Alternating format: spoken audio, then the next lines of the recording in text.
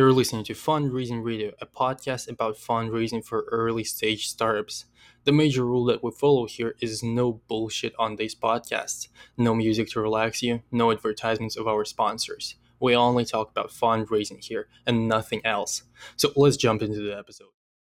And today's a guest speaker. We have Michael Proman, Managing Director at Scrum Ventures. And in this episode, we will talk about the due diligence process of investors. So, a lot of founders complain that some investors like to take their time to do their due diligence and run it for months. So, in this episode, we'll talk about why is that happening, how to accelerate that process, and what to do if your investor keeps telling you that we are looking into your company and we'll get back to you soon. So, Michael, let's kick it off by you giving us some background on yourself and on Scrum Ventures. Yeah, well, thanks again for having me here. Just a quick intro. We'll start with me, and then I'll shift topic over to Scrum. So I'm, as you said, managing director at Scrum. I think just from an experience standpoint of about 20 years, but kind of seeing things on multiple perspectives, which I think is kind of invaluable, and in particular on the entrepreneurial side. So I've kind of sat in those chairs and been in those trenches. So I'm a little bit, I guess more aware of the realities that early stage founders face. And I think, in general, I'd like to see more of that on the venture side, because that level of kind of understanding will certainly make for better investments and more importantly, just better relationships from portfolio support. So started my career out in Coca-Cola in their global sports marketing team, and then moved on to the National Basketball Association. So you can kind of see a trend here. It seems to be very sports centric. So yes, my background is very sports and entertainment focused. I then started my first company called Optionit when I was 28. Optionit essentially took the idea of options in a financial capacity, right? So the ability to buy a consumer-driven good or service, or the ability to buy it, I should say, an option on it. So we had some intellectual property there. We focused again on high demand items like sports tickets, and in particular contingency events and postseason events, high demand events. And ultimately supported kind of two audiences. One was the rights holders, so the teams, leagues, properties, the folks who actually operate those games, and the end user, the fans. We ended up selling Optionit in 2011, consulted to the private equity firm that purchased the company, and then moved on to a number of other early stage companies in the sports space. Both as kind of a consultant, as an operator and a partner in some cases, and then found my way over to the venture side, which has been an interesting experience, because again, I think venture is changing, as you know, right now, almost day to day. And I think at Scrum, we think about those things in a very progressive way, right? We do have funds, we invest, we traditionally invest seed to A. Check sizes are somewhere in the $500,000 to $1 million range. We've made about 85, 86 portfolio investments over the lifetime, and we don't lead rounds. We're co-investors, and so all of that on its face kind of sounds very, I wouldn't say status quo, but very Bay Area, right? It's hard to differentiate what I just described. We get kind of our unique identity in a few different ways. Number one is it through our LP base, right? So they're large Japanese corporations that are our limited partners in our funds. And then more importantly, I guess I would say, is that how do we support those LPs in kind of, I would say, value-added ways? And so initially when it was conceived, it was probably seen more as a side hustle, right? So working with our LPs, helping them connect with high quality companies, but less from an investment lens, more about top line growth and biz dev purposes, right? So kind of playing the role of curator. And ultimately, that was a side business called Scrum Studios. Initially, we started working in gaming with Nintendo. We worked with Panasonic. And then ultimately broadened the portfolio a couple of years ago with a pretty large-scale program with Dentsu and a number of others, SoftBank, Itochu Corporation, CBC, et cetera. in which we again focused on the sports and entertainment vertical. That's kind of where I was brought into the company. And aggregated, what we would look at is kind of not an accelerator, but a large scale community of stage agnostic startups that wanted access to this growth market, wanted access to revenue generating opportunities. And then we were kind of the liaison to that. So Scrum Studios has evolved. We're now working in a smart city capacity. We're doing stuff in food tech. We've got a number of other initiatives ongoing. So 2021 will be a big year. I think, again, why do we do what we do? It's not a distraction from the fund, but it's ultimately a way for us to connect with a very, very broad array of companies. These programs that we execute, they're not your traditional accelerator, right, of 6, 10, 12 companies. With food tech, it's 85. With Smart City, it's 95 companies. With sports tech, it was 159, and these are coming from all around the world, right? So we don't take equity in these companies, which is kind of unique. We don't require any type of relocation. We're not asking for a disproportionate amount of their time. But what we are enabling and providing them is, again, access to growth opportunities, particularly on the top line. And so it's kind of refreshing, I think, for founders, because it gets back to kind of strong fundamentals, product market fit, and things that are going to be certainly needed to raise those growth rounds. Got it. Before we move on to the next question, I actually wanted to follow up on this part that you mentioned, that you don't ask for equity. Mm-hmm. Can you elaborate on that a little bit? Yeah, I was about to say, yeah, we do get paid, so it's shocking, right? So we, and we're not taking money from the kitty that is our fund. So everyone's like scratching their head now and probably thinking like, okay, how does this work? Is this even legal? And so the truth is, we work with numerous corporate partners in Japan, right? And so very similar to a consulting engagement, say with a McKinsey or a Bain. They are helping underwrite these programs, right? So we have no financial liability, and because of that, we don't have to ask for equity from startups.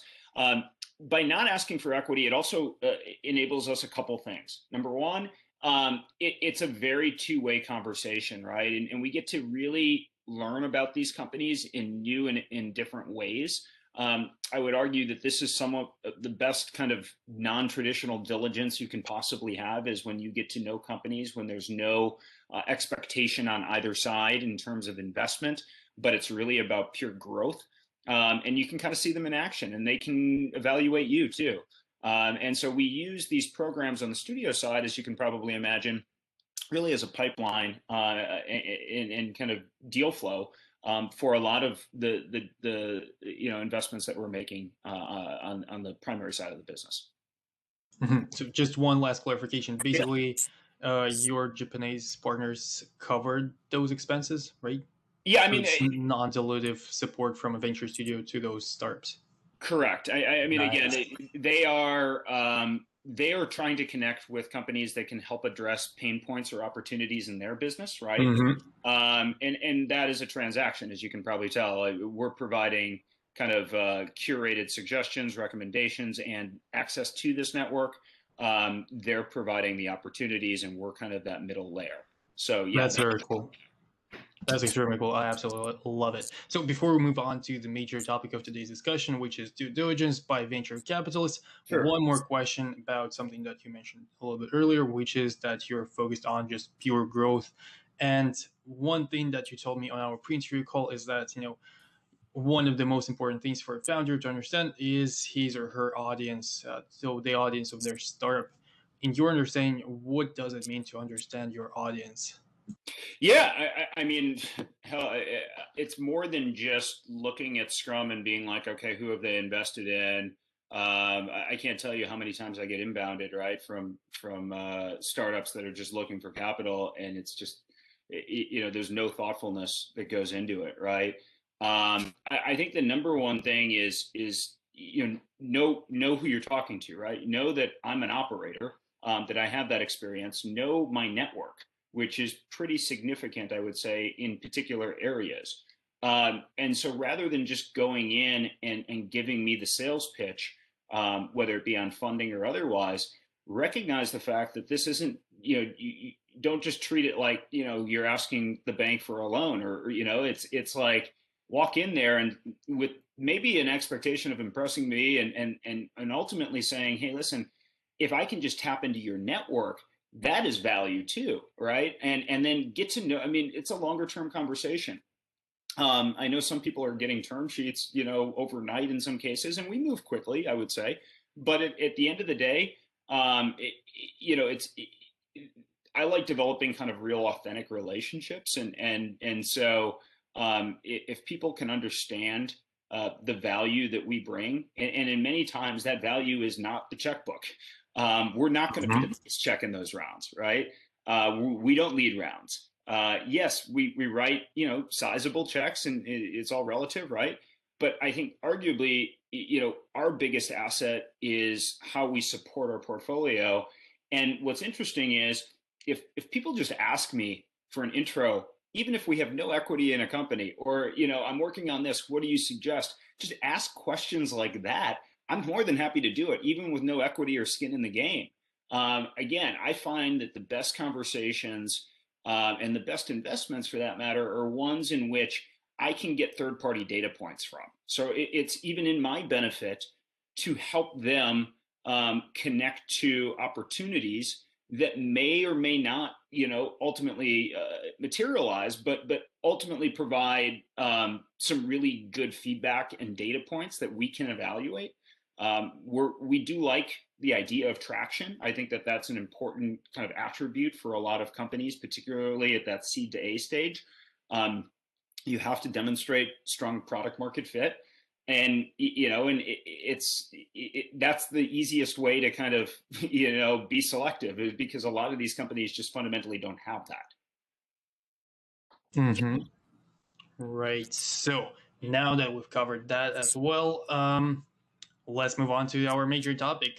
Yeah. What is the key thing that you don't like when venture capitalists run their due diligence process? So, in their normal standard due diligence process, what are the major points that you really don't like? Yeah, well, I think again, everything's changing. I think if we had this discussion 2 years ago, it would be a very different conversation. And I think that's just you could blame COVID, but I don't think it's just COVID. I just think in general there kind of been some healthy corrections that have gone on in the process. I think VCs in many respects are becoming more versatile, right? It's not just about bringing in some ex-finance or investment bankers to go scout some early stage companies and write some checks. It's about how can we help operationally. So you think about kind of the traditional venture, the three S's of sourcing, screening, and supporting. I think the maybe kind of 2 years ago, and even to a certain degree today, the traditional approach is typically like a 40-40-20, especially amongst co-investors, so people who aren't taking board seats and leading rounds, in terms of time allocation, that 40-40-20 split. We're a little bit different at Scrum, and I think that this is a healthy thing. Again, we cast a pretty wide net, right? So we're probably, if you wanted to kind of go back to those percentages of sourcing, screening, supporting, we're probably more like a 50-10-40. I got to make sure that adds up to 100 here. My math is really bad, but I think it does. But yeah, and so what that essentially means is we cast a wide net, right? We're looking kind of tech agnostically, so we're not just deep tech investors or sports tech investors or this or that. We're looking for transformational type of opportunities, right? We're looking for founders that are somewhat aspirational, but at the same time have a proven track record or have kind of strong credentials from their previous experiences. We're looking for founders and companies that are reasonably valued, and then of course that are in these kind of high growth verticals. And so that kind of goes back to the 50%, and some of that deal flow, as I said before, comes from our studio initiatives, which is super helpful. I would say that then there's a pretty sizable drop off, right, between the companies that we try to take a look at and the ones that we actually move into true diligence on. And that represents that 10%. So when we start diligencing companies, it's kind of like, hey, listen, this is super interesting. We're not going to waste our time, because we do spend a considerable amount of time on the diligence phase, Mm-hmm. just internally, the work that goes in, the thoughtfulness, the reference calls, everything that kind of gets us to a decision. And then let's say we do invest in that company. Again, we don't take board seats. We're probably a very small portion of the final round itself in most cases. Uh, but the amount of support that we're providing our portfolio is we kind of punch above our weight, I would say, on that. And I think that, again, that's just a kind of a trademark of how we're comprised as an organization. We have people that come from diverse networks, communities, different areas of focus, skill sets.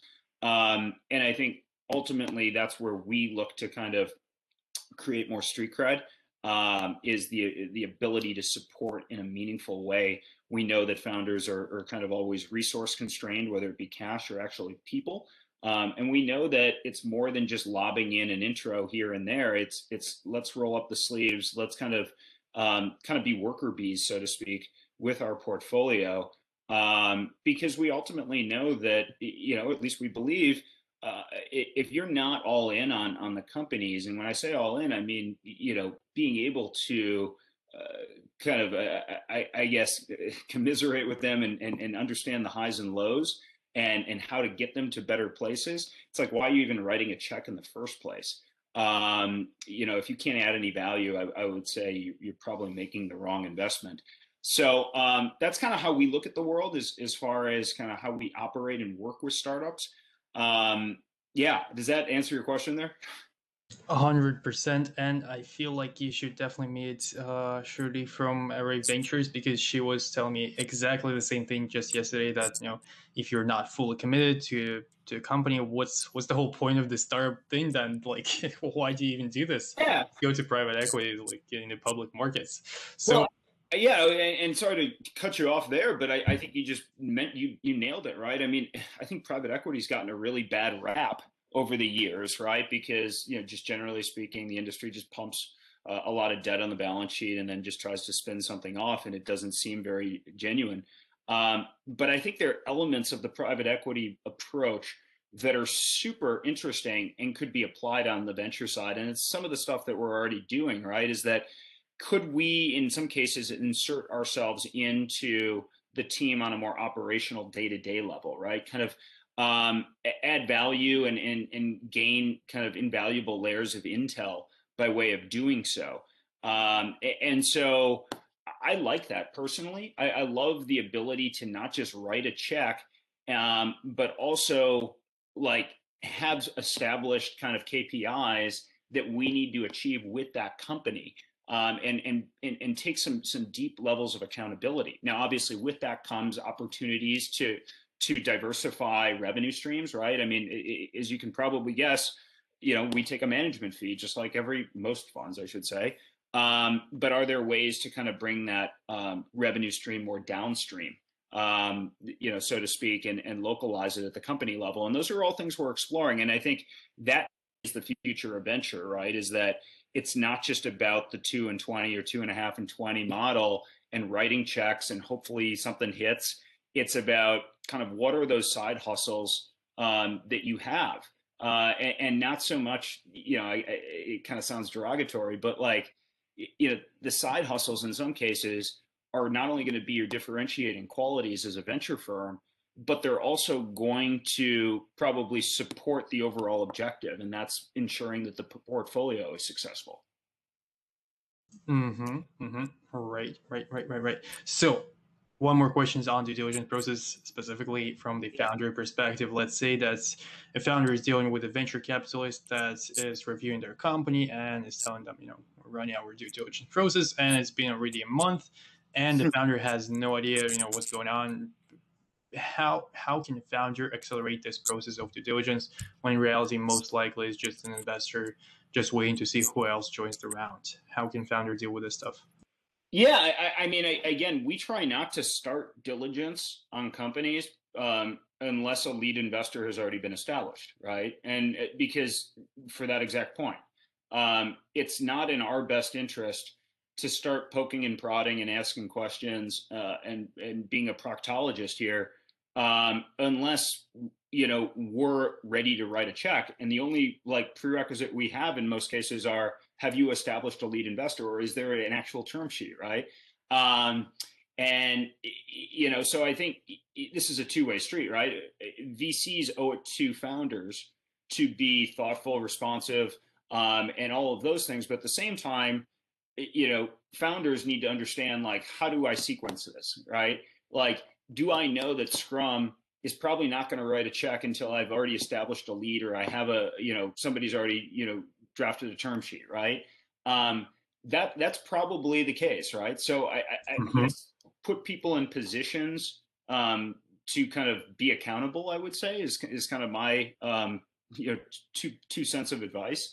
We're going to be very thoughtful about that too. We're not going to, we're going to be very upfront and say certain things. We're not going to go down the road and then be like, hey, I'll give you a call back, in 2 months. Because in some cases, right, the lead investor may be the thing that pushes us over the goal line, or the thing that tells us not to invest in some cases, right? So we need that layer of intelligence to make a qualified decision in those situations. I mean, there might be companies that we speak to right in that sourcing phase that are really early on, and look at those conversations. Kind of, it's not going to be one conversation, of course. So let's make it succinct. Give me what I need. Understand. Let me know where you're at in the process. Have you established a lead? Have you not? Would you like, a few recommendations on folks that we've worked with? Are there other ways that we can be supportive and helpful to your business? I mean, honestly, I look at kind of intro calls with startups as, to be honest, it's more of a benefit to them than it is us in some cases. I'm hopeful that a founder will walk away from that call with maybe 3 new biz dev leads that are going to get warm introductions to, and potentially a few other recommendations on the raise side. And so we look at a lot of those things is kind of like, I hate equating it to like office hours, but like, we're willing to give our time. We do that because we believe in, establishing, longer term relationships with founders, ones that, don't seem very transactional. Because, and then we'll go get pitched in a very transactional way, and it'll rub people the wrong way, right? And so, there are VCs out there, I don't want to speak for the whole venture community, right, that it is transactional. And it's like, come at me when you're ready and ready to go, and bam. And then there's kind of us. It's like, hey, listen, I want to get to know you. I want to help you, right? So that even if we don't write a check, you can at least walk away from the conversation and being like, hell, we just got, this was really, really kind of valuable in other capacities beyond just, fundraising. Mm-hmm. Right. And yes, hopefully every single founder after a conversation with the venture capitalist is like, okay, they did not invest, but at least they gave me real good feedback that moves me forward. So on this positive note, let's talk about something else that's really positive, which is alternative to venture capital money. So on our pre-interview call, you mentioned that sometimes you actually recommend founders to go out and look for alternative sources of capital other than angel investors or VCs. So could you Yeah. name a few that you would highly recommend to those, especially early stage founders? Well, I think one thing that gets overlooked a lot is debt capital. I mean, it depends on what kind of business you're in, right? If you're raising capital to go, buy up, components or this or that, venture might not, it may sound like the right approach, but it may be absolutely the wrong approach, right? I mean, given the debt markets right now and given how low interest rates are, you may be better qualified there than anywhere else, right? And I think there are other ways of looking at, why do you need to raise capital? Do you need to do it because you got to keep the lights on? Do you need to do it because you're essentially, you feel like this is the role of a startup? I'm always in raise mode. I think that you have to first ask yourself kind of, what are the real needs, and then look at those needs, and then draw a conclusion of what's the right outlet for those needs, and how long can I prolong a runway, How strategic do I want to be, right? I mean, there's so much dumb money out there right now. If the end game is just about putting more coins in the bank, I mean, I'm sure you can achieve that if you're willing to give up a certain percentage of your company. But I would really strongly encourage people to think about the money, think about where it's coming from, think about it kind of in some cases, uh, where are you going to put that money to work? And those are kind of signals in my mind of a healthy company versus one that is just kind of a follower and looking to do things in a very status quo way. Right. And yes, that is absolutely great, to be honest. And yes, you're absolutely right. A lot of people completely ignore it because, well, startups, that's not for that, that's for VCs. That's not exactly how it works. So I'll make sure to include a link to a really cool episode with I believe it was vice president of Wells Fargo. So if you're curious to hear more about debt financing and how it can apply to your particular situation, definitely check out the description of this episode. The link is going to be there. And on this note, we are moving on to the last question of today's episode, which is a call to action. So, Michael, what do you want the listener to do right after the episode is over? Probably drink heavily. I don't know. I mean, if at this point, yeah, I don't have. I'm not the guy who stands on a soapbox and tries to provide wisdom and advice. Although it may have sounded like it for the last 20 some minutes. Again, I would really look at a couple things, right?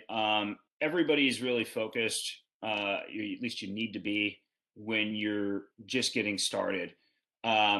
But I think one of the big things for me personally is looking at kind of what is kind of the next 6 months look like, and then what's the next 12, and then what's the next, call it 24 to 36 months. Provide a vision that is realistic, but at the same time potentially aspirational, right? That shows kind of how this is going to take over the world. But don't get caught up in that vision, right? I mean, you need to execute, right, like day to day, hour to hour, to be able to kind of establish that. And so, what I mean by all this is that showcase for me. It doesn't have to be massive, right? It could be POCs. It could be small partnerships, that your product, that your company can diversify. I know everyone is so hyper focused on be targeted, be focused, do all this, and I get it, right? You only have so many resources. You can't be scattered. That looks bad. You're all over the map. But if COVID is kind of taught us anything, it's created some significant barbells in venture, right? Is that you have the winners and you have the losers. There's not a lot of companies that are kind of in the middle, I would say. You're either on one end of the spectrum or the other, and and that's to be expected. Our portfolio is a reflection of that. We've had some outstanding performances in our portfolio in the last 12 to 18 months because the companies have either been able to address real societal issues that have been brought on by COVID, or they've been able to pivot. And I think, just it goes back to what we look for in founders. We look for founders who are dynamic, who have diverse experience, who have diverse networks, such that they probably know ways to establish revenue in diverse ways. And so talk to me about that. Talk to me about how, this is going to be relevant to the health and wellness industry. But you know what? I see aging as a major pain point in certain markets, and we can address something for seniors, right? That this can be both kind of a B2B and a B2C model. Show me those types of visions. Maybe it's a small scale proof point or pilot that demonstrates that. We're not always, going to be like, hey, we need to see 10 million in ARR type of things to write a check, or even a million in some cases, although that would be nice. What we do need is validation and traction. And again, if you can demonstrate that in a diverse way, numerous industries, we're in many cases that helps us de-risk a lot of the investments because investing is kind of like it's all about kind of avoid the landmines, right? And de-risk as much as you can. I mean, that's the one thing I have learned. It's kind of why you hire lawyers, right? They're there basically to kind of make sure that they mitigate risk. And if we can establish that, and you can show me that this is not risky and that this is high growth, then we're onto something. So just think about that. Think about you don't want to be the 8 or 9 out of 10 investments that don't pan out for this VC. You want to be the 1 or 2 that go on to be unicorns. And so how do you help establish that level of trust right at the beginning of the conversation? Right, perfect. Absolutely love that. Demonstration of validation and traction in a really diverse way. This is super interesting and yes, super useful. So we're gonna wrap up the episode here. My call to action is gonna be go to the description of this episode. I'll make sure to leave Michael's LinkedIn, also a link to Scrum Ventures, and also a link to that episode that I mentioned earlier about debt financing for startups. And by the way, I double checked; it was managing director of Wells Fargo, not vice president. So do that. Check out the description of this episode, and as usual, have a good day.